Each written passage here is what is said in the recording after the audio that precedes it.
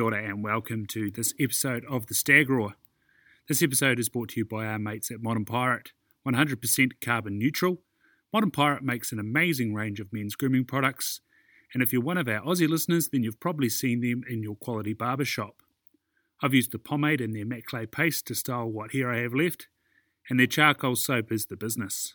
You can get 10% off every order by simply entering the code STAGROAR at checkout. That's lowercase STAGROAR. Look good and support yet another quality Kiwi export that the Aussies are sure to claim as their own. Check them out at modernpirate.com.au. That code again is STAGROAR. Kia ora and welcome to episode 144 of the Stag Roar. This episode I'm joined by the absolute legend Adrian O'Brien. I don't know whether it's the strength and conditioning, the way he looks at coaching, or the fact that he's Irish. This was bloody good crack to use an Irish term. Adrian is just a champ, really. He describes so much in a diverse pool of knowledge, which then translates into exceptional communication of ideas. And I'm a bit jealous that I'm not one of his athletes, to be honest, and he wasn't a coach in my development. This is a thoroughly wide-ranging, thoroughly enjoyable conversation, and I hope you get a lot out of it. I know plenty of the regular listeners, which I'm in contact with, will love this. Be sure to reach out to both Adrian and myself if you got something out of it. Without further ado, here's episode 144 with the legend Adrian O'Brien. And is it just, are you recording audio and are you recording the screen as well, or what would you just... Yes, I'll be putting a video up on YouTube, so it's good to see you down here, mate. Yeah. And where are you? Are you in your cupboard, is it? Yeah, I'm in a wardrobe. This is my new recording studio. Cool. Very cool. Yeah. How about yourself? Where are you situated right now, man? What's your just setting? Just my office. Yeah. So I just normally have the mic beside just beside me here, and it works fine. Beautiful. Yeah. How important do you think an office is? I know my dad. He's a coach. He's a rowing coach, and when they moved to Christchurch up from Invercargill, they sort of had a townhouse, and now he doesn't have an office. He wants a new house with an office because he used to have an office at home because he was a teacher. How important is an office to you as a coach? It is quite important because you need your space, and unfortunately the way strength and conditioning has gone now, you spend as much time in front of a computer as you do on the field or on the court or in the gym. So it is quite important, the tech side of things and the ability to track things. It's a very important skill to have. So unfortunately, like, I have lots of diaries as well. Like, I still use diaries to write stuff down on, but unfortunately you need your space, and you need to be able to organize your space, because if you don't have that, you just become very disorganized, and that's possibly one of the worst pitfalls of coaching. Mate, I've had the pleasure of listening to you speak now twice in 2 real movement intensives, and I've thoroughly enjoyed them, and listened to a couple of your podcasts. For those out there that have never heard, if they listen to the podcast, they would have heard of the name Adrian O'Brien because Keegan brought it up. But who's Adrian O'Brien today? That's a good question. So I always kind of attack this question from the inside out. So my very pure self, I'm healthy, happy, and strong. Okay. I live each day in accordance with my core personal values of honesty, respect, gratitude, and growth from failure. My life is fulfilled, but I'm looking forward and growing. I'm an inspiration for those who seek, and anyone else doesn't matter. Every moment of every day, my decisions are driven by my core personal values, and I will never settle for anything less than I can be. So that's me as my pure self. So I always start with that because I firmly believe that we are beyond our names or our nationalities or our job descriptions. And that's the ultimate level of self-awareness in terms of your true understanding and connection and awareness of yourself. So then beyond that, I'm a father and I'm a husband, which are my most important job titles, if you want to call them job titles. I think that parenting and being a support for the people around you is fundamentally the most important job that you'll ever be given, and it's a highly subjective job, and there's no technical framework that teaches you how to parent or how to be a husband, and it's an evolving process, but it can teach you an awful lot about life, and life can teach you an awful lot about that. Then beyond that, I'm a performance coach, which is possibly what most people would know me for. So to give you the I suppose the fast track, I work in elite strength and conditioning, even though I think the term strength and conditioning is quite a redundant term, but I work in elite strength and conditioning within GAA sports in Ireland. So if not quite sure how aware the listeners are of GAA, but they're Gaelic sports. So in Ireland, we have Gaelic sports that comprise of 3 sports. The 2 main ones are Gaelic football and Gaelic hurling. So Gaelic football is like a hybrid of soccer and Australian rules. That's possibly the best way to describe it. Hurling is a sport of 15-a-side where you have you have a stick and you're trying to strike a ball either into a goal or over the bar. So it's an extremely fast and skillful field sport. So I work in elite Gaelic games, and that is my day job. I also run a gym called OBF, and I also have other commitments through my online platforms and through my public speaking and so forth as well. So in a nutshell, that's who Adrian O'Brien is.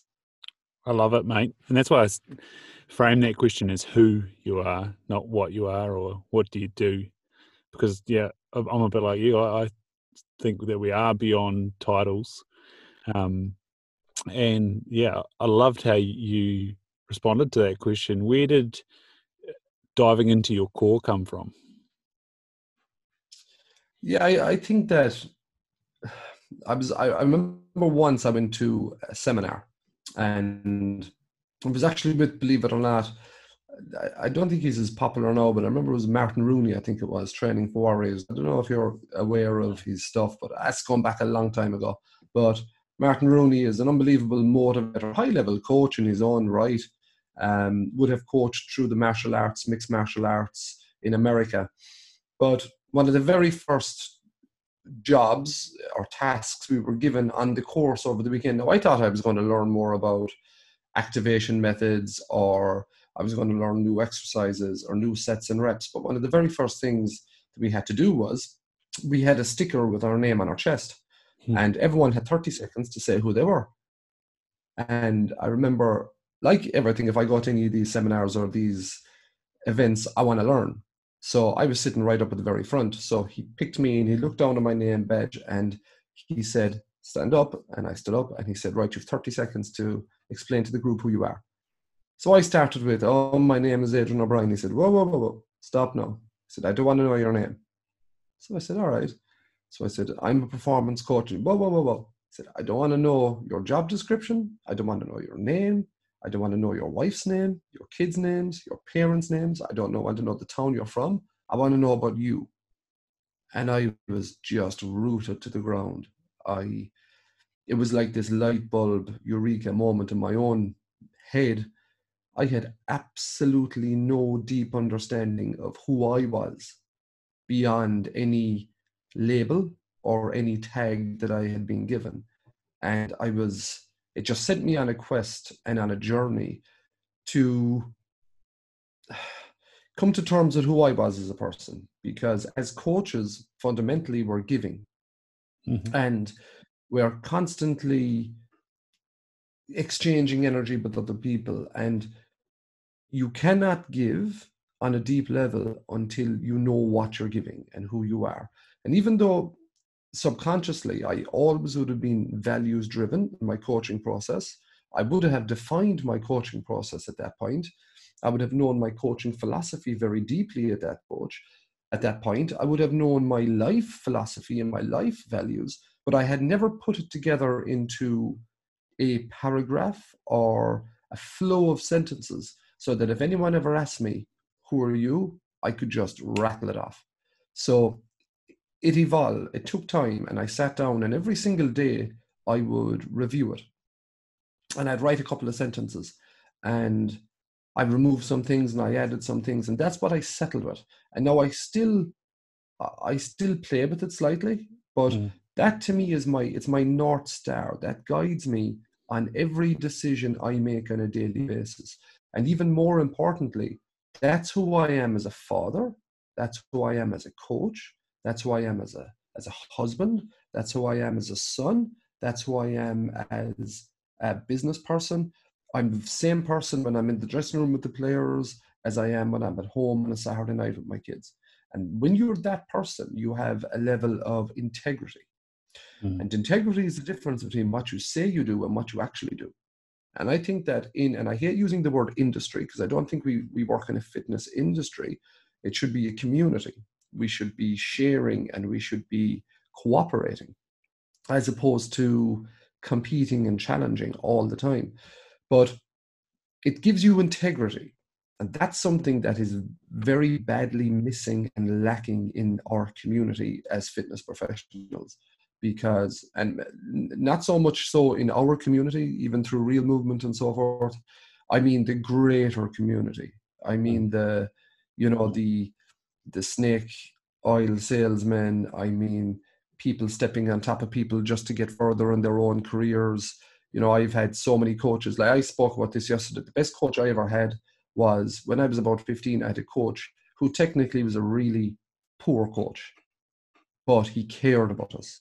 Now I remember he'd put 4 or 5 of us into a car after training sessions and go into matches, and he'd buy us ice cream on the way home. And like he was just such a nice person. And then the further I got in sport, and I remember one time I got trials for the Irish under-19 rugby team, and I was meeting these top-level elite coaches.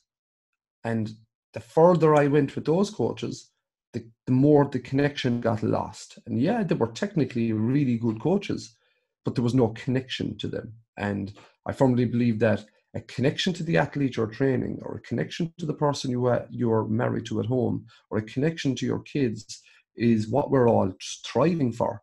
And I was always so conscious that I didn't want to become a successful coach, but walk in the door of my own home and lack connection to the people that I love most, or the people that I want to be connected to most, because that ultimately would be failure, in my opinion, because there would be a massive void in my life. So I just think that how did I get there to get to this point? It was just my own personal struggle, my own personal journey, lots of reading, lots of reflection, lots of not distancing myself from my own decisions, which is really important as well. And we all tend to do that. We could distance ourselves from our decisions. So therefore what we can do is we can surround ourselves with people who will bias the decisions that we made, so that we can confirm what we've done. And that leads us on a track to, in the short term, thinking we're wrong, but in the long term, quite a destructive path. So I would never distance myself from decisions. I would always spend time with people who may disagree with me, or keep me in line, or keep me in check, or just give me a reality check. Because when you do that, it's a very powerful place to be in, because it doesn't allow you to get ahead of yourself, and that's really important. So it's kind of a roundabout answer for that. There was no one process I went through. It's a continual, evolving, continuous process. Anytime I introduce myself to a team or to a group, that's what I introduce myself with, because that's who I am. Anytime I start a presentation with people who I haven't done that with before, they'll know exactly who I am as a person. And it just makes my life an awful lot easier, because now I have a very defined set of values and a very defined sense of self, and I can base every decision and every action around that expression of myself. Love it, mate. And I really love what you said about not being distant from your decisions. Yeah, that's obviously been popularized now by Jocko Willink with extreme ownership, but turns out that's a ancient Stoic philosophy to be in control of those decisions. I've just recently done a series of personal coaching and sort of business coaching, and it was really fascinating to hear back these sort of psychological concepts that you continually read and accumulate. And I hear you speak, and you're someone that likes to get a diverse array of educations. How cool is it to see concepts that you intuitively find come up in the mainstream and hear them back to you and go, oh, I was doing the right thing, maybe. You don't want to say right thing, but this is resonating with someone else now, and it's being popularized by someone else. I find it really, really cool. How about yourself? Yeah, it's and the thing about it is, I love. All right, this is my thoughts on formal education. I think that number one, formal education in many ways will teach you what they or that institution want you to know. Okay, so if you go to an institution, there'll be a syllabus or a set of modules based on what they want you to know. Okay, so then you leave that with a certain skill set, but you leave it with the same skill set that the other 60 or 80 or 120 people have been exposed to as well. So therefore, you have a set of problems, and all these graduates attack the set of problems with the same skill set because that's all they know. So therefore, I've always critically thought about things. I've always been able to step back and attack things from other angles, because in our community, everything has to be evidence-based. And I get that, right? I get that. We have to have a sound principle structure on which we base our decisions on, right? But you can get to the point where if you're waiting for everything to be evidence-based, it can actually stifle your own progress as a coach. Because, let's call a spade a spade, there's never been a research study done on Ryan O'Connor that will give us a very 100% scientifically significant result on whether a program will work or not. So all we're really doing is, when we write a program, we're in a state of cognitive dissonance where we're over and back in our own minds. Is this going to work? Is this not going to work? Will this work? Will this not work? And you're grappling. But then when you get, this is the science of coaching. But then the art of coaching is where you hand that program to Ryan O'Connor, and where it's the interaction of the handing the program to the client or the athlete. That's going to define whether the program works or not, in my experience, far more than whatever science backs it up. Like, I have seen some pretty poor programs get really good results, and I have seen some unbelievably well thought out programs get average results. And the bottom line, it all comes down to how the recipient applies themselves to the actual program, more than the program design itself. So formal education can bring us so far, but if you can expose yourself to different ways of thinking, and a lot of these things aren't in research. They're there through millennia. An awful lot of these things have been passed up from generation to generation to generation to generation. And there might not be 10 double-blind studies done, but we intuitively know, because using your intuition is a really important skill.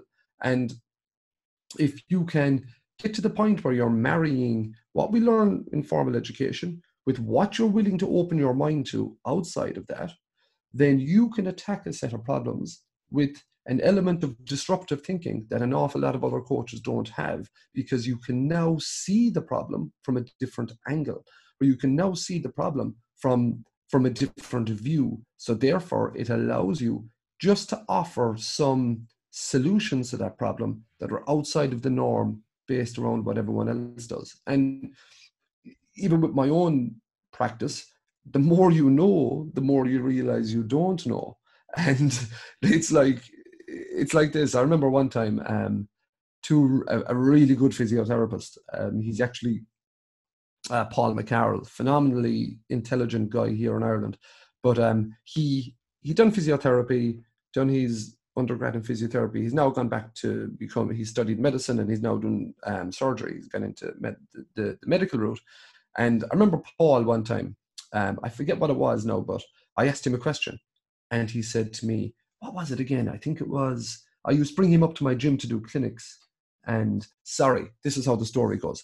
I used to bring him up to the gym to do clinics, and one of the clients asked him a question, and it was low back pain.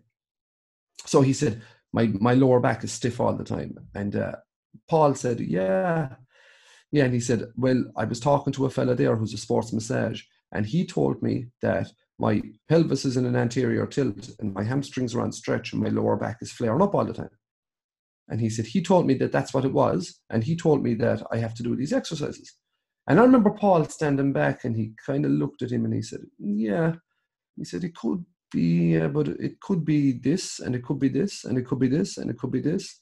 And Paul said, I wouldn't necessarily say it is what you were told. And I remember that client walked out of the gym. And the ironic thing is, he walked out of the gym thinking that Paul didn't actually know what he was talking about.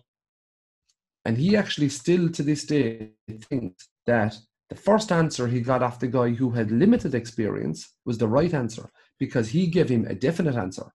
But Paul had far more experience and a vast array of knowledge to refer back to. And he couldn't give him a definite answer because he obviously wasn't black or white. So Paul actually came out in that scenario looking like he was the person who didn't have all the answers, but he actually did have all the answers. But the person who had a very reductionist approach to the whole scenario, who was actually very limited in his skill set, looked like he was the person who knew everything, if that makes sense. One of my favorite words, especially through doing this podcast, is nuance. And that's why I love podcasting, because you get the opportunity to explore an idea and come up with those alternatives to yourself. And we're seeing it a lot with, you brought up snake oil salesman, but we're seeing it a lot with COVID. We saw it a lot with climate change. We see it a lot with nutrition. A little bit of knowledge, like you say, can be dangerous. And even myself, I was saying to you off air, I'm quite fascinated by the autonomic nervous system. And I went on a course just before COVID that was very introductory around light therapy. And it resonated a lot with me in terms of the concepts. But I was very mindful that this is introductory. I know nothing right now, and if I'm to go be cavalier with this protocol, I'm going to come up with a whole bunch of questions all of a sudden. So I'm going to wait until the second advanced course to have a dabble with that. But how important? That's where I think the role of going through something scientific as a formal education, the key to it is learning to learn and learning to appreciate that there's always more questions. Like what sort of value do you see from a scientific model or proving to yourself on the flip side of intuition? Yeah, like it is. You have to, as I say, you have to have, your practice has to be grounded in some form of science. There's no doubt about that. Otherwise it just becomes, you're pulling anything from anywhere and there's no evidence at all behind what you do. So, I think it is very important that you have a very principle, like look at the principles of training. You know what I mean? The principles don't change. Yeah. The principles don't change. And like when I look at a program, I can look at a program and straight away I can see, right, okay, what principles here is this program following? What's the, is there overload here? Is there, specificity here? And what about the principles are? They have to be fundamentally, and they get lost. This is the other side of things. I see programs where I'm looking at it and I can think, especially like this 6-week protocol or this 8-week protocol, you're thinking, right, like, where did this start and where does this finish? You just see this block of German volume training. And I'd often think to myself, okay, where is this person going after this? And where was this person before this? And I think that happens an awful lot of people who will go on T-Nation or they will go on whatever website, they'll download German volume training, number one, without having a base to tolerate it in the first place. But like when you come out the other end of it, where exactly is it going? Like what do you do? Go from German volume training to, Wheeler's 8x8 to, 5, 4, 3, 2, 1 to where is Russian squat program? Yeah, exactly.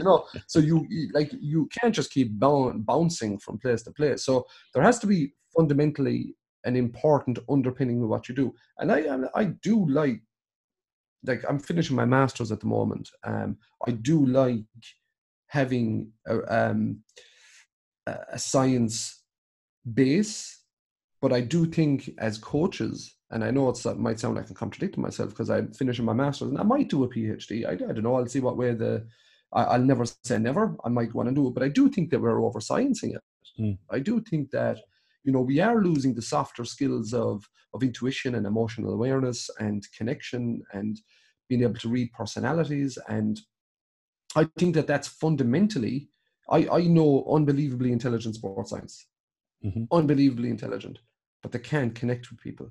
And because of that, they're now either not in the industry/community, or they're working for very small money because they don't have the ability to communicate. I think it was Charles Poliquin said that, was it quiet coaches will have hungry children?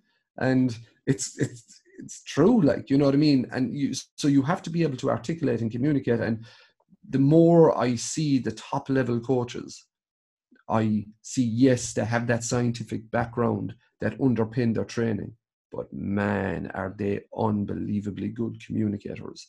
And they are so well dialed in with the softer skills as well, that they have the full package. And I think that, again, and I know I'm going back to coaches here again, but as coaches have to wear so many different hats. And this is why, going back to the fundamental, line or paragraph that I opened with, like, honesty is so important, and honesty is a value of mine. And if, like, I learned very early on in my career that I'm not going to know everything about everything, and over diversifying isn't exactly the worst or the best thing you can do as a coach either, because yes, it's important to have a big base of knowledge, 100%. You're not going to get it in a year. And I think that coaches come out of university and they're nutritionists, they're physiotherapists, they're performance coaches, and now they're life coaches, and psychologists and psychiatrists, and the thing about it is, I've had people come to me and they've said, for example, I had a guy one time who came to me and he said, I want to learn Olympic lifting. And I said, yeah, I can coach Olympic lifting. And he said, no, but I want to compete at Olympic lifting. And he said, I really want to give it my all. And I said, right, then go to an Olympic lifting gym. Go to a gym that eats, sleeps, and breathes Olympic lifting, where you're going to be exposed to top-level Olympic lifters, and you're going to be in that environment where you're going to be pushed by the best of the best, and you will progress faster. Now, I could have taught him Olympic lifting, and I can guarantee you 90% of coaches would have just said, yeah, write the check, I'll take your money, and I'll draw you a program. That wasn't what it was about for me. It was about the honesty to him and say, come here, yeah, I can teach it, but you will progress faster if you go somewhere else. Now, that can be a very confronting thing to do as a business person and as a coach, because first of all, there's a monetary fallout from it. And secondly, you're thinking, right, am I losing credibility here now because I'm giving a client to someone else? Is he going to leave here thinking he doesn't know what he's talking about? But then when you get past that, and this is about bringing your life philosophy to life. And if you get to the deeper levels of, no, it's about being honest. And I have met the same person numerous times. And to this day, he has thanked me. And he's a really good Olympic lifter. And he has thanked me time and time again for pushing him down that path. And to me, that's coaching.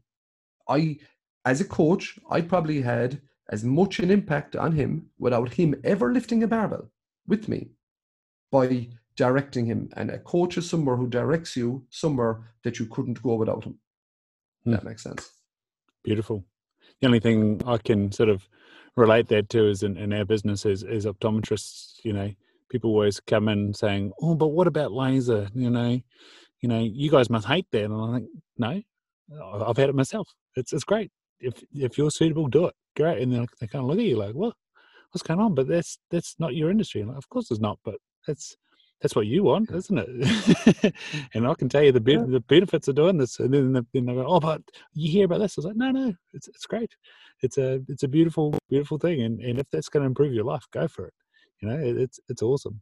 But yeah, you brought up the concept of principles, and again, this comes to sort of my diverse findings. And I heard Rowan saying about every book's a coaching book, and I suppose every book's a life book. They say that about fiction. It's a life lesson. It's not a made up story.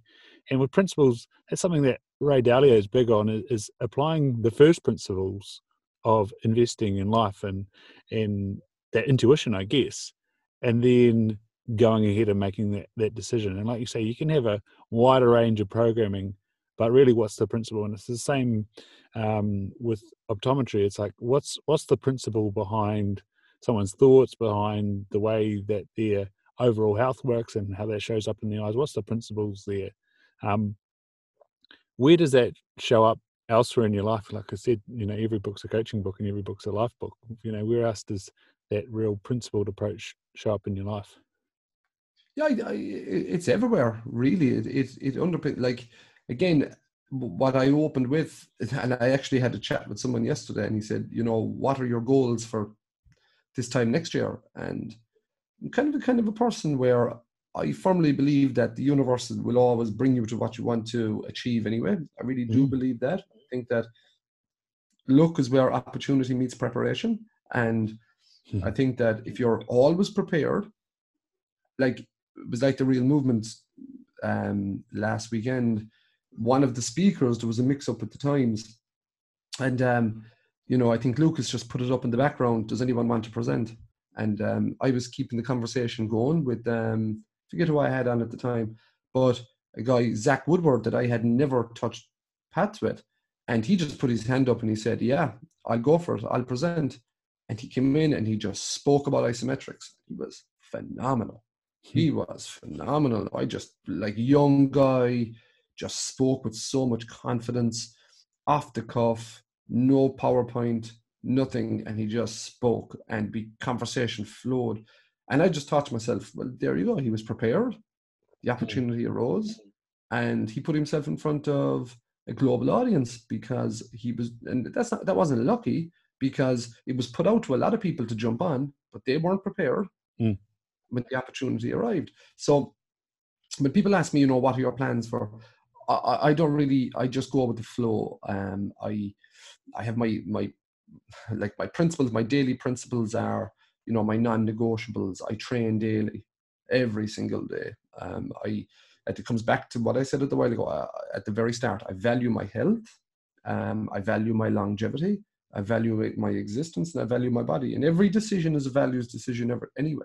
But from the food you eat, to the people you hold conversations with, to the time you spend in front of the TV, to the time you spend in nature, these are all values decisions. You either value it or you don't. And then decisions become very easy. I value education. I value learning. That's why I put time into these things. I value my family, so I put time into these things. So I think that your principles, your values underpin your principles. So I value training, so I train every day, so it becomes a principle of my life. I value my family, so I play with my family every day, so it becomes a principle of my life. So I think that I've seen so many people write goals, and a goal without a defined set of values to underpin those goals will just crumble apart. I always, and again, it's back to the highest form of your identity, yourself, who you are, then you work down. And once you work down, then you can have your strategies, then you work down, have your action plans, then you work down and you have your daily activities. But if you reverse that, and this is what the fitness industry does all the time, you will get a program, 100%. You will get a nutrition program, 100%. You will get, like, it's not a lack of knowledge. We have so much knowledge. There is tons of knowledge out there. So people, abundance of programs, abundance of nutrition plans, abundance of opportunities to exercise. And people do that, but after 4 to 5 weeks, they fall off those plans. Why? Because they've started from the bottom up. They've started with their strategies and their action plans, but they've given no time to self or their identity or who they are. But the real change starts from a top-down approach.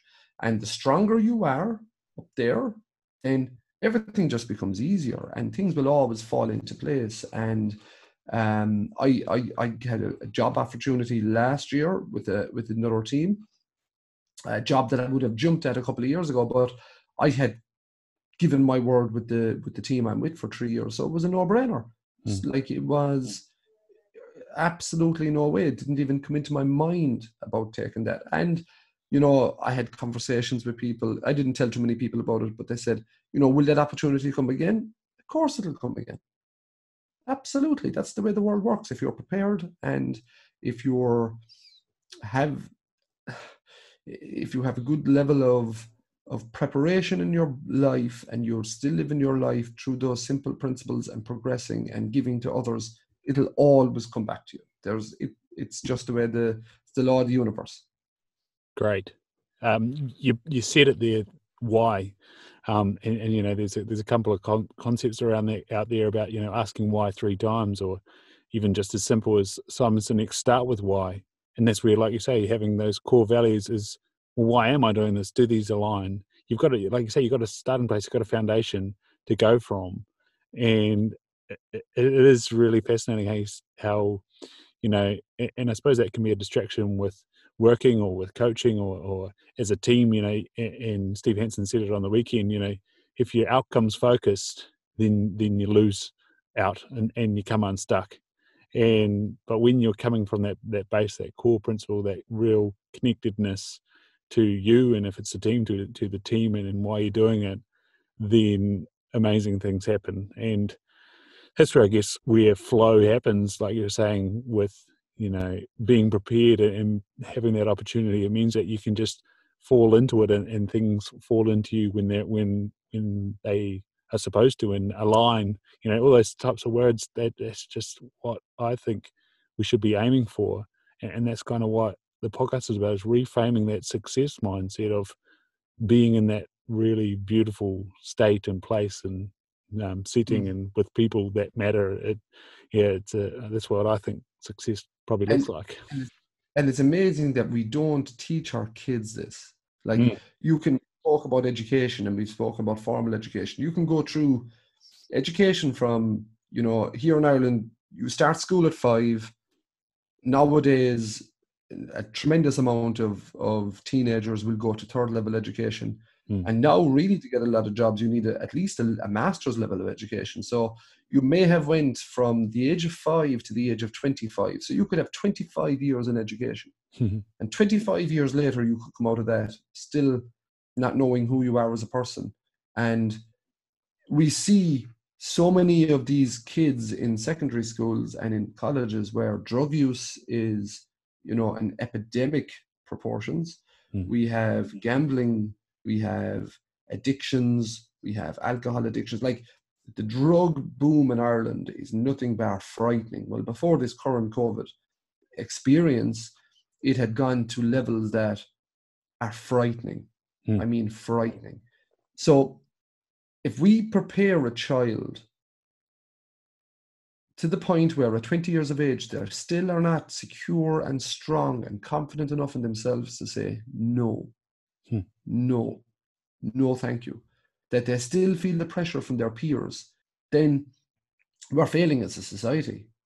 It becomes more than just a parenting thing, because it's a societal thing, because we're glorifying the wrong things.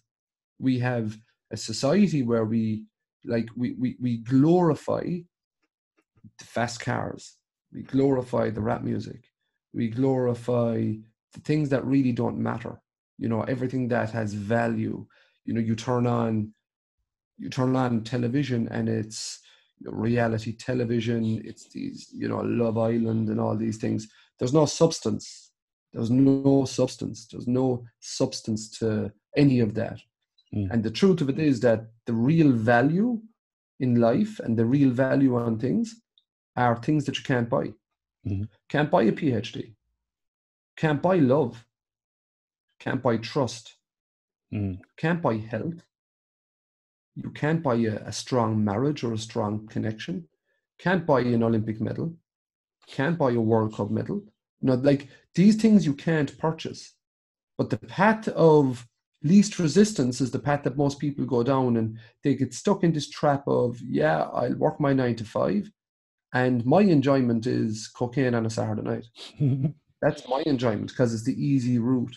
And I think that somewhere along the line we have failed massively. And a lot of what I do is, because it only can start with you. You know, it can only start with you. And then it can only start with the people you're closest to, and then you can expand from there. Very much like what I said about, you know, if your goal is weight loss or fat loss, then it must start with you, and then you have an identity and you move down from there. But I think that we really have to have a concerted effort to try to work on and be confident enough to speak about how we feel, who we are as people, what our values are as people, what direction we want society to move in, because so many people are afraid to speak like that. So many people are, like they say, that the hardest person to be when you grow up is yourself. And it's the highest form of self-actualization, is to be in a position where you actually really don't care about what other people think, where you're so willing to stand out from the crowd and speak openly. That's a very pure place to speak from. And I remember going back a number of years ago, finishing a season with a team, and I had so many regrets. And I was thinking, why did I not do this? And why did I hold back? And from that day forward, became part of what it's actually written there in my office for don't hold back. Don't hold back. So in any conversation or any interview or podcast I give, I speak how I feel. And I speak about who I am. And I think that it just gives clarity. And it was in my script that I opened with. For those who seek, I can be an inspiration. For those who don't, it doesn't bother me.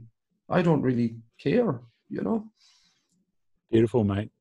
Yeah, that sort of brought up a couple of things that I try and interact in the small opportunities that I have as an opportunist. I had optometrist. Yesterday I had, instead rapping, it's quite interesting, a young boy, Māori boy, come in, and the guidance counsellor from his school had brought him in, which was, again, one of those hopefully powerful moments for this young man, that someone really did care for him and, came in and paid for the appointment out of his pocket for this young boy. And, then again was an opportunity to pass on some influence to this boy. And Yusefa Tuiaso, who's part of Real Movement, and I've had on a couple of times. And the first time I interviewed him, he told me about an interaction he had when he went to UC Berkeley in the States, and he went there to play water polo. And he's a smart lad as well, and studied sort of sociology and stuff. And he met with his coach and expecting, what can you offer the team, or what can you bring to the team, and what do we hope to, do with the team, expecting something generic about water polo or school. The man asked him, what are you passionate about? And that question lights up people, and it so often makes them uncomfortable, and also can make, if it's a younger child and their parents there, the parent uncomfortable, especially when the child looks to the parent for some type of clarification or anything like that. But that goes to what you expressed at the start there, the core of who that person is.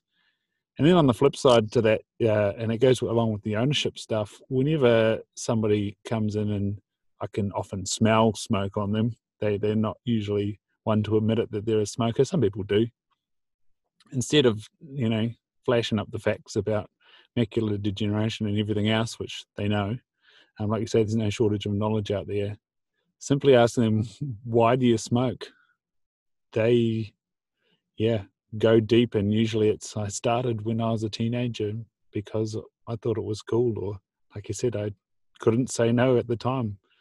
And I think that unravels a big can of worms, because it's, if I'm that person that I was at 20 years old and I couldn't say no, what else in my life do I not say no to? What else in my life have I not developed? What else in my life have I not moved forward with? And I love that word, that growth mindset too. Like, drugs and suicide statistics are scary and horrific, but that little circle of influence, that responsibility to yourself and the people you interact with, can make a powerful difference. And it takes courage, like you say. The courage of that season wasn't there, and to realize that you didn't have that courage to be authentic and be you, to then learn something, as you said in your little core values, learn from failure. How important is that to not be scared to fail, because you're going to learn a shitload. It's not always, the aim is to win, but you do get a lesson out of that, eh? Yeah. And then, not everyone is ready for it, and I get that. And I've made so many mistakes in my own life, and it's about learning from those mistakes. And I'm 40 years of age this year, and I'm still figuring it out, so I think that it's hard for people in this world because there's so many outside external forces that are pulling for our attention. And or I'll give you an example. You know, my second son, I have 3 sons. So my second lad, we were sitting down watching the Champions League final, okay, about 2 years ago. So I forget who was playing. I think it was like Liverpool and was it Barcelona. I forget now. I don't watch a whole pile of sport, if I'm to be honest, which is a bit ironic, seeing as I make my living from sport. But anyway, yeah. So we were watching the match, and the ads came on at halftime. You know, so the first ad was Paddy Power. Okay, so I don't know if you've heard of Paddy Power in New Zealand, but it's a gambling. It's like it's a gambling company. The second ad was Budweiser. Third ad was McDonald's. The fourth ad was Permanent TSB, which is a bank. And the fifth ad was Betfair 365, which is another gambling company. So these were the 5 ads that came on. So I just paused the television and I said, you notice anything about those 5 ads? And he said to me, yeah, the Paddy Power ad was funny. And it was funny. There was an element of comedy in the ad. And I said, yeah. I said, but you see anything else apart from that? And he said, no. No, he was about maybe 13 at the time. And I said to him, in the last 2.5 minutes, or however long those ads were on, you were told to gamble, to eat crap food, to drink alcohol. When you have no money, borrow it and gamble again. And that wasn't done by accident. Like, I don't have a very accurate figure on this, but I could give you an estimate that possibly at least 50% of the males in the country between the ages of 16 and 36 and 40 would watch the Champions League final. So that collection of advertisements were directly aimed at that population and demographic. So, and at halftime in a match where people are emotionally invested in the match. So when someone is emotionally invested in a game, we manipulate those emotions and that thought process and then their actions to gamble, to drink, to borrow, and to gamble, and to eat crap food as well. And to me, that's disgusting. To me, that's the highest form of manipulation. But awareness is the precursor to change. And if you don't have awareness to these things, you'll never see them. And I just think that a lot of people live with their eyes wide shut and they don't see that to start with. And some people don't want to see it. They're quite happy. They live for the weekend and they work their 9 to 5s. And, you know, I remember going to a Man United match with one of my kids one time, and we went to Manchester to watch a match. And I just couldn't believe how grown men in their 40s and their 50s would chant so aggressively and passionately.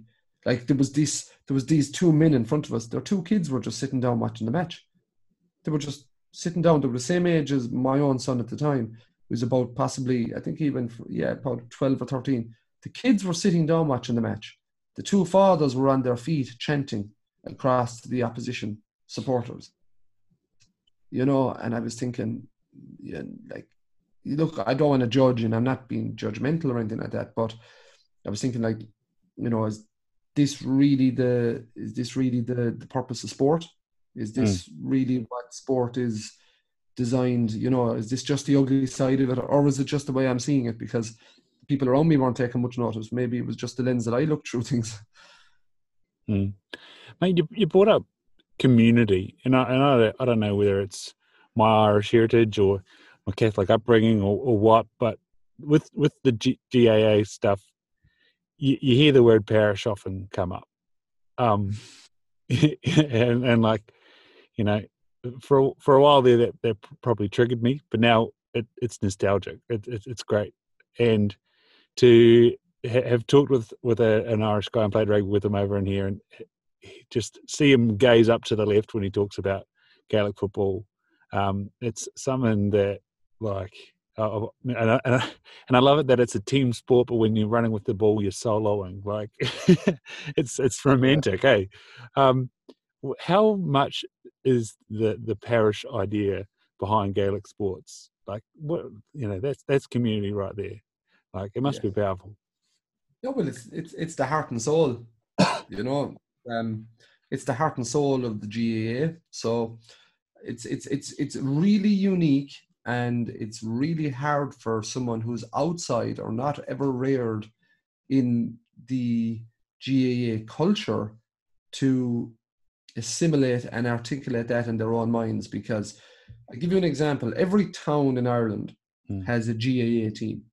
Now, I don't know how many towns are in Ireland, but there's quite a few.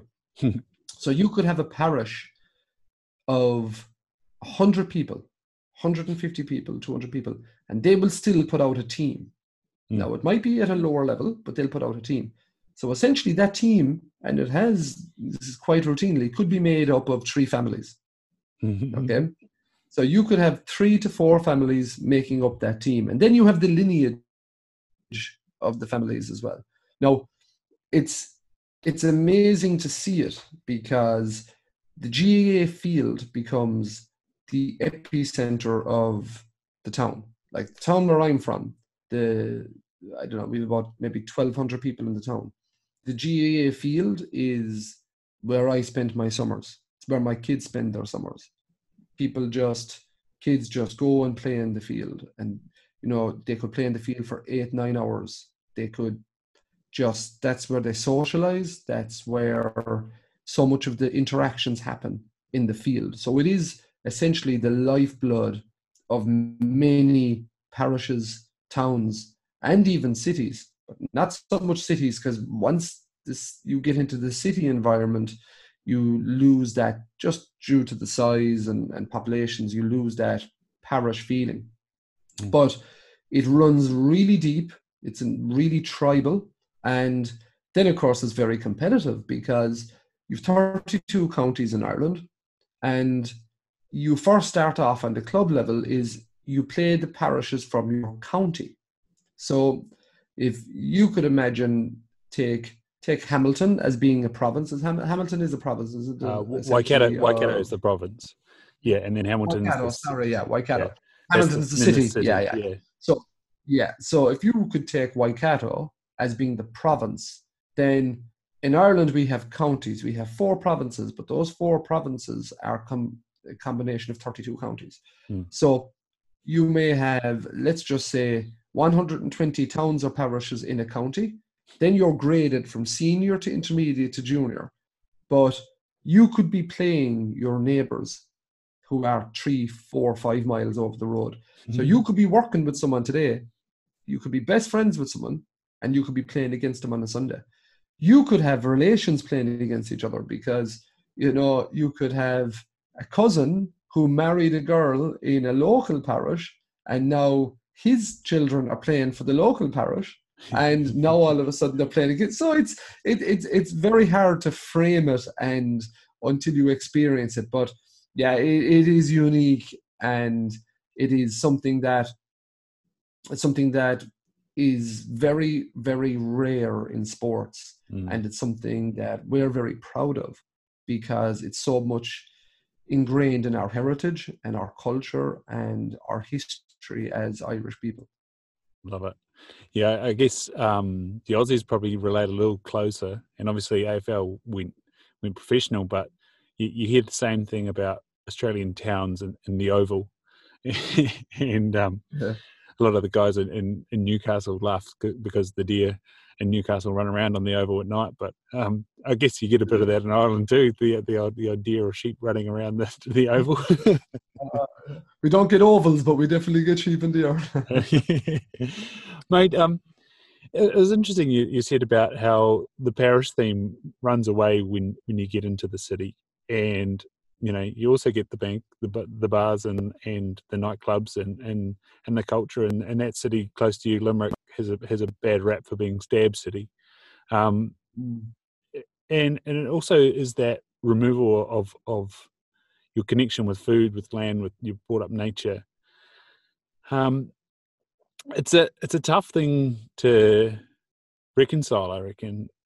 We become so removed when we live in a city, and then it almost feels like I don't know whether it's an embarrassment or something. We then hate on the country and we derogatize the country, and like especially in New Zealand, there's a heavy urban-rural divide, and that's been, I guess, a silver lining of COVID is, well, holy cow, where does my food come from? What does support this country? And looking at the agriculture sector, looking at the way Ireland presents itself as this green, that you've trademarked the green thing, and rightly so. Do you see much of that rural-urban divide happen over there as well?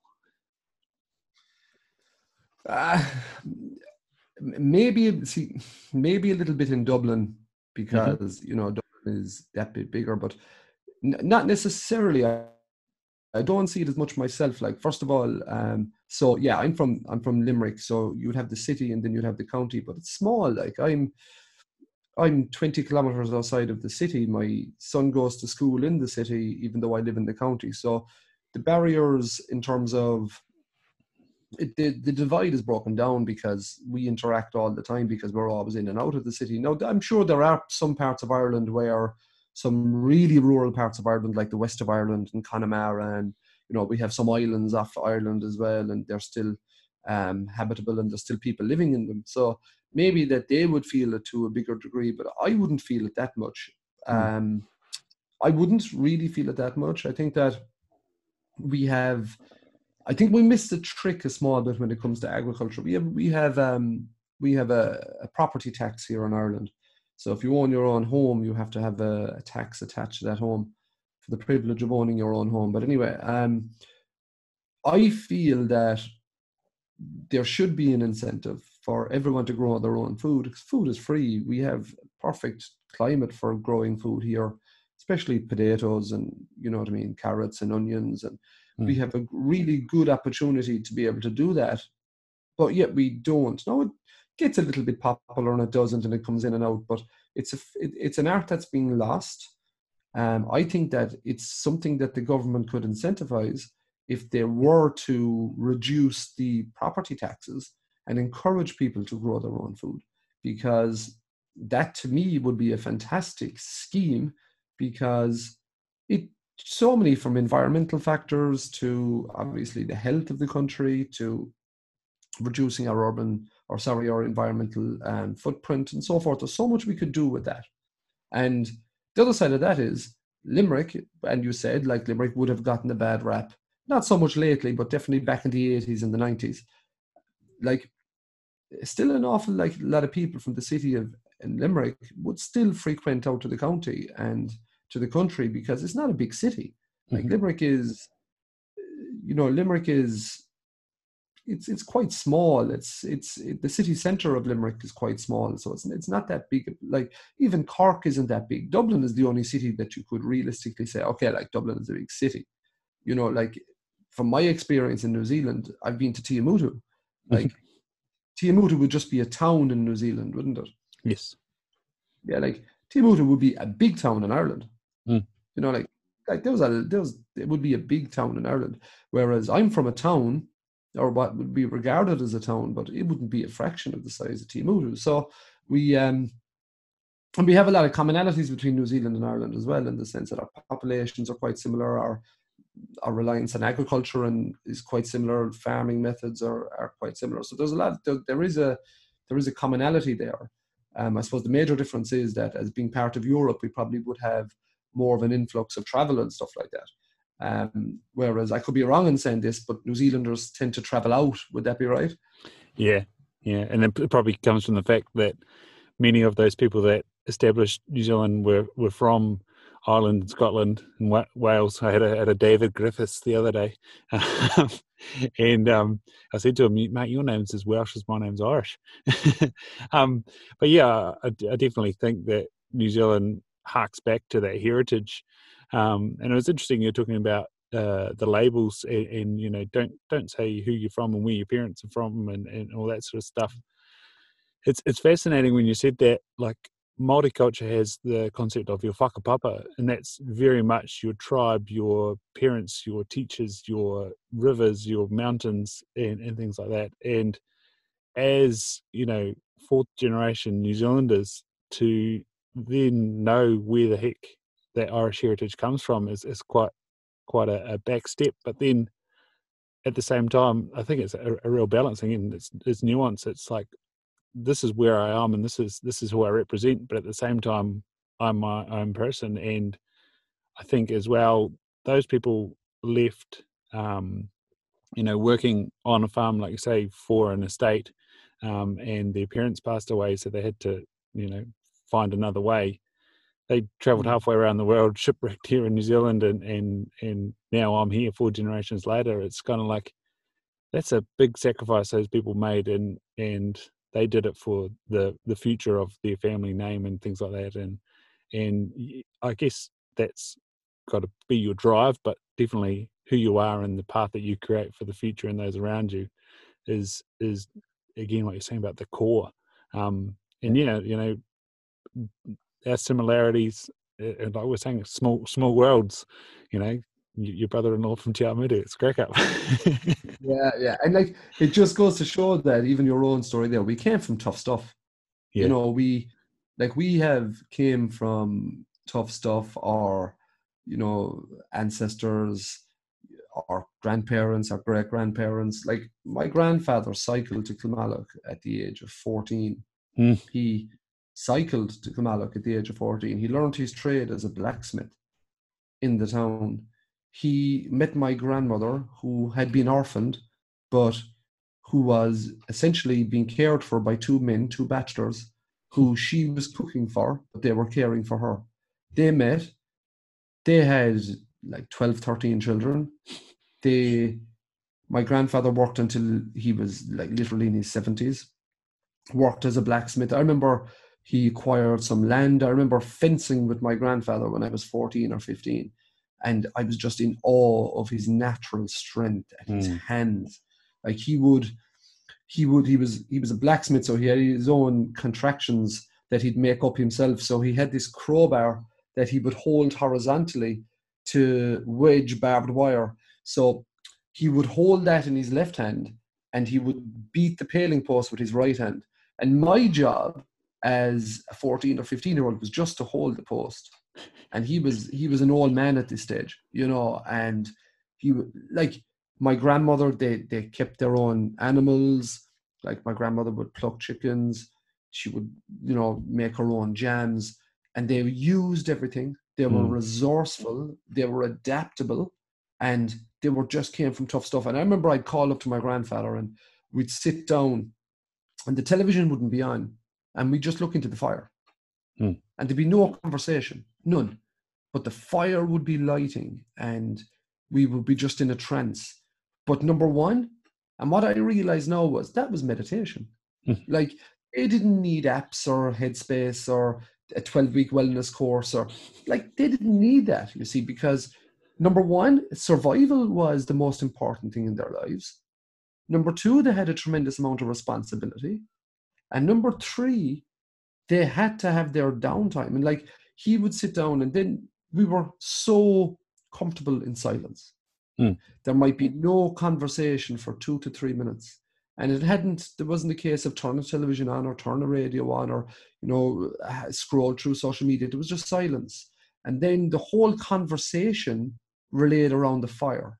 It would be go out and get some blocks or get a bit of timber or get some coal. And you'd poke up the fire. And there was something very primal about a fire. And if you look at our evolution as humans, fire is how we started to cook food and how our brains evolved and how we hunted and how we kept animals away from us so we weren't eaten and so forth. So there's so much that we subconsciously connect with fire without us knowing that. There's some part of the brain or there's something there that will draw us to fire because it's such a part of our evolutionary past. And the big overriding message here is, I feel that we need to get back to that.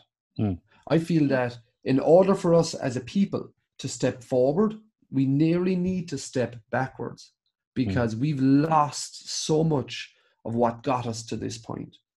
As you said yourself, like your heritage, like we are now in a case where we're locked up in our homes.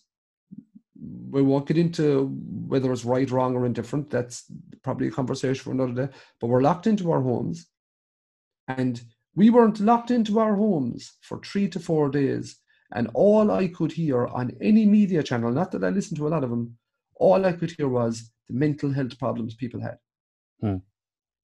And I thought to myself, we all have food, we all have shelter, we all have people around us who we love. So they're your fundamental human needs here now.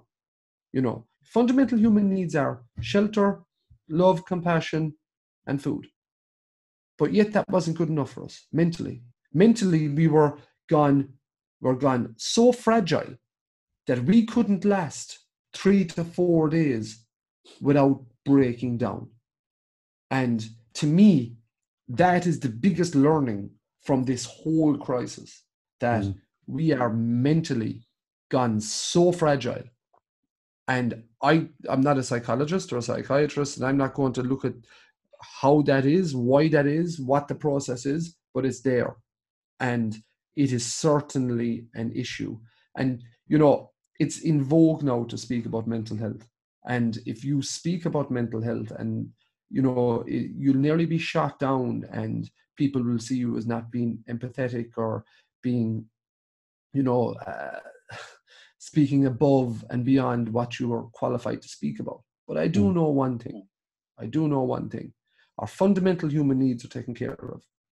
After that, if you have a problem, that means that something deep inside you is terribly unhappy. That if you're not comfortable with the people that you love or with just yourself, there is something terribly unhappy. Now, if you want to keep looking outwards and pointing a finger at a government for locking you up, or at a virus for not allowing you to go out, or for whatever it is, you need to turn that finger back at yourself, because the bottom line is, absolutely. You can, and this is the thing, people they'll watch television, they'll bury themselves in Netflix. But when that television turns off, who's the first person you meet again? Yourself. You know, you can go on holidays for 2 weeks. And who's the first person that you meet when you get off your plane? Yourself. You can't get away from yourself. And this is going back to what I'm saying. People will take their drugs. People will gamble. People will do all these things. But when the buzz wears off, it's still yourself. But people, and I don't want to generalize, but lots of society are gravely unhappy with themselves. Gravely unhappy with themselves. And that to me has been the biggest eye-opener, or the biggest education throughout this, that we need to step back. Whatever it is that's making our society this fragile and this unhappy and this rooted to reliance on external sources for happiness, then that's where we have to start. That is going to kill more people than any virus. That is going to destroy more lives than any virus. But no one's talking about that. All we're doing is we're throwing challenges up on social media. We're just keeping people entertained until this lockdown lifts and people will go back to the very same thing again. And we're not looking for a solution to the greater problem. Absolutely. That ties into two concepts. The one of being close and responsible for your decisions, and two, the fact that you said there, we are made of tough stuff. Like, I walk out on this farm here and see concrete posts 5 k's away and think, how the hell did that concrete strainer posts, think, how the hell did that get there? It wasn't like hung down there by a helicopter. Some bloke carried it over those hills, dug a hole, stuck it in the ground, filled the hole in, put the feet on it, and that post's still standing there 100 years later. Like, it's fantastic, and I laugh. You know, I have an office job, and I think keyboard hands, and you know, all this disinfectant is driving me wild as the blister I have gets alcohol in it all the time. But it's like, you know what? That is bloody good, and it was exciting. It was funny you saying about your grandfather and hammering in barbed wire, like the amount of cuts and things. And I was like, you know what? It doesn't matter. I'm strong. I can heal. And that's what I've been trying to instill with my daughter. she witnessed her grandfather fall down, and that's what I've been saying to her. He fell down, but he's strong. He can get better. She has this small graze. It's like, your body is strong. It can get better. You that hurt at the time, but you can get better. And it's just, again, on the mental health thing, and it's the thing I can't get my head around. It's the same with anxiety. I get what it is. I get what you're telling me, but why? Why don't we move forward? Why don't we take responsibility for that next step? Why don't we address what we're so unhappy about, or so scared of, or so running away from? What is so wrong with right now, and why can't we enjoy right now? Why do we have to worry about what happened, be depressed, or why do we have to be so concerned that the disaster is going to happen that never does? There's that feel good quote about, so far you've survived 100% of the bad days. We made of tough stuff. I love it. Yeah, 100%. Yeah, mate. You've started the podcasting. I've listened to a few there, Dan Aban and the legend Rowan Smith, and I need to catch up with him, Keegan's brother. Where do people find that? Where do people find you? You said you got an online platform as well. Like, obviously they can see you on Real Movement also. Yeah, cool. Yeah. So again, like, it was an opportunity for me to just use the time productively, and I decided to get the podcast going. It's been brilliant. I'm really enjoying it. It was something that I was putting on the long finger for quite a while. And obviously have a little bit more time to, I think, get my head around the technical sides of uploading, and which has been a challenge, and that's the joy of the process. And again, if someone had told me before this COVID pandemic that I would have kind of got my head around podcasting and getting things up, and I probably wouldn't have believed them. I always thought that it was something I would have to pay someone for their services to help me with. But again, this is the power of the information world we're living in. I learned on YouTube how to set up a podcast, really, which is phenomenal, which just goes to show that we have an unbelievable abundance of information if we just have a small little incentive to create something positive, as opposed to just let Netflix kill the time for us. But yeah, so OBF is the name of my business. So my website is o'brienfitness.ie. So it's o'brienfitness.ie is my website. My podcast is called OBF Unplugged. So you'll get that on, Stitcher and Apple iTunes and Spotify and all the usual places. I'm in the process of just finishing my online platform. It'll be called OBF Upgrade, where it'll be a support for coaches and support for athletes based around movement, personal development. I have a personal development course that I'm developing called OBF Beyond the Physical. So that will be up on that as well. And I have a coach's corner, and yeah, so I that's in process and that's in progress, and that's pretty cool. I've been working on that in the background as well. So yeah, O'Brien.fitness, on Instagram as well. I'm quite active actually on Instagram, just Adrian O'Brien on Instagram. Facebook, I do a little bit, not as much. I try to limit it as much as possible. Twitter, not as much. So Instagram would be my main one. Legend. So the thing that I get people to leave us with generally is, what's something, and it goes along with the theme that I keep getting, is the truth. What's something that continually shows up for you, and it never does you any wrong, and it always appears in those glorious flow moments? Just honesty, values, everything comes back to that. I've said it so many times. Every decision is a value decision. Every person that I have met who's unbelievably successful and has achieved some level of competence in whatever field they're in, they're living their life through a certain set of values and aligning their lives through a certain set of values. And it's just picking little nuggets of information from the people who are doing what you want to do. And I'm not saying you mimic them, but you certainly use them as inspiration to help guide you on your path. And that's what I've done. And the commonality is they have a very defined value structure, and whether they value being organized, they value whatever it is, and they're moving forward towards their ultimate goal. So to me, everything comes back to values, from your coaching process to your to your parenting process, to your marriage process, to your business process, whatever it is. And if you have an alignment between all 4 or 5 facets of your life, then, as I've said already, you're the same person in all aspects of your life, and then your life gets simpler because you don't have to keep changing your personality or keep, having to go back and it's things you've said to other people. And Einstein said it, that simplicity is the highest form of intelligence, and that's simply how I want to live my life. Wonderful. Thank you so much, Adrian. This was so much fun, and I've really appreciated the content that you've presented to Real Movement. It's been fantastic, and yeah, thanks for coming on board, and I'm stoked to introduce the audience to yet another legend.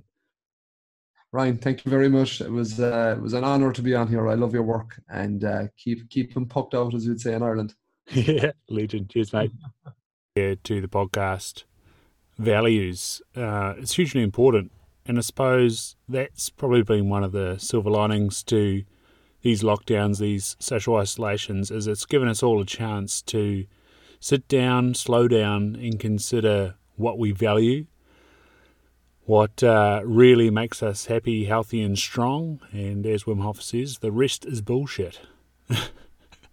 We heard that with the episode with Mark Clure. But yeah, I think start to finish, Adrian really highlighted a clear base to start from, a clear foundation. And it's something that I've found massively helpful moving forward since university finished. On Liam McElwee's podcast, Chasing Man, I spoke about finding my why and writing that down and being fluid with it and revisiting it.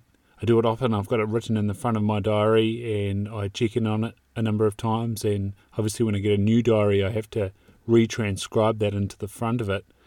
And yeah, I think having a true place to come from allows you, when you're, the alarm goes off in the morning, or you know that you want to do something, having that why, having that purpose, having that value and that honesty and responsibility as well, means that you get done what should be done, which is hugely powerful. Of course, the podcast was brought to you by Waiketo, waikito.com. That's for exogenous ketones. On my way home today, I was listening to the Diet Doctor podcast with Dr. Brett Scher, and he had on Dom D'Agostino. It was just a brief one, but boy, did they go into some massive topics to do with exogenous ketones and ketosis. They didn't have enough time to delve into the weeds, but if you know anything about Dom D'Agostino, he's also done a number of podcasts with Joe Rogan and Tim Ferriss. He features in the Tim Ferriss book, Tools of Titans, one of the helpful hints for this podcast, in fact. Talks about the massive power of ketones and ketosis, how they use exogenous ketones to help assist Navy divers with rebreathers, preventing seizures from oxygen toxicity, the massive work that translates into concussions, and also obviously the founding foundations of the ketogenic diet in epilepsy, and its parallels with concussions.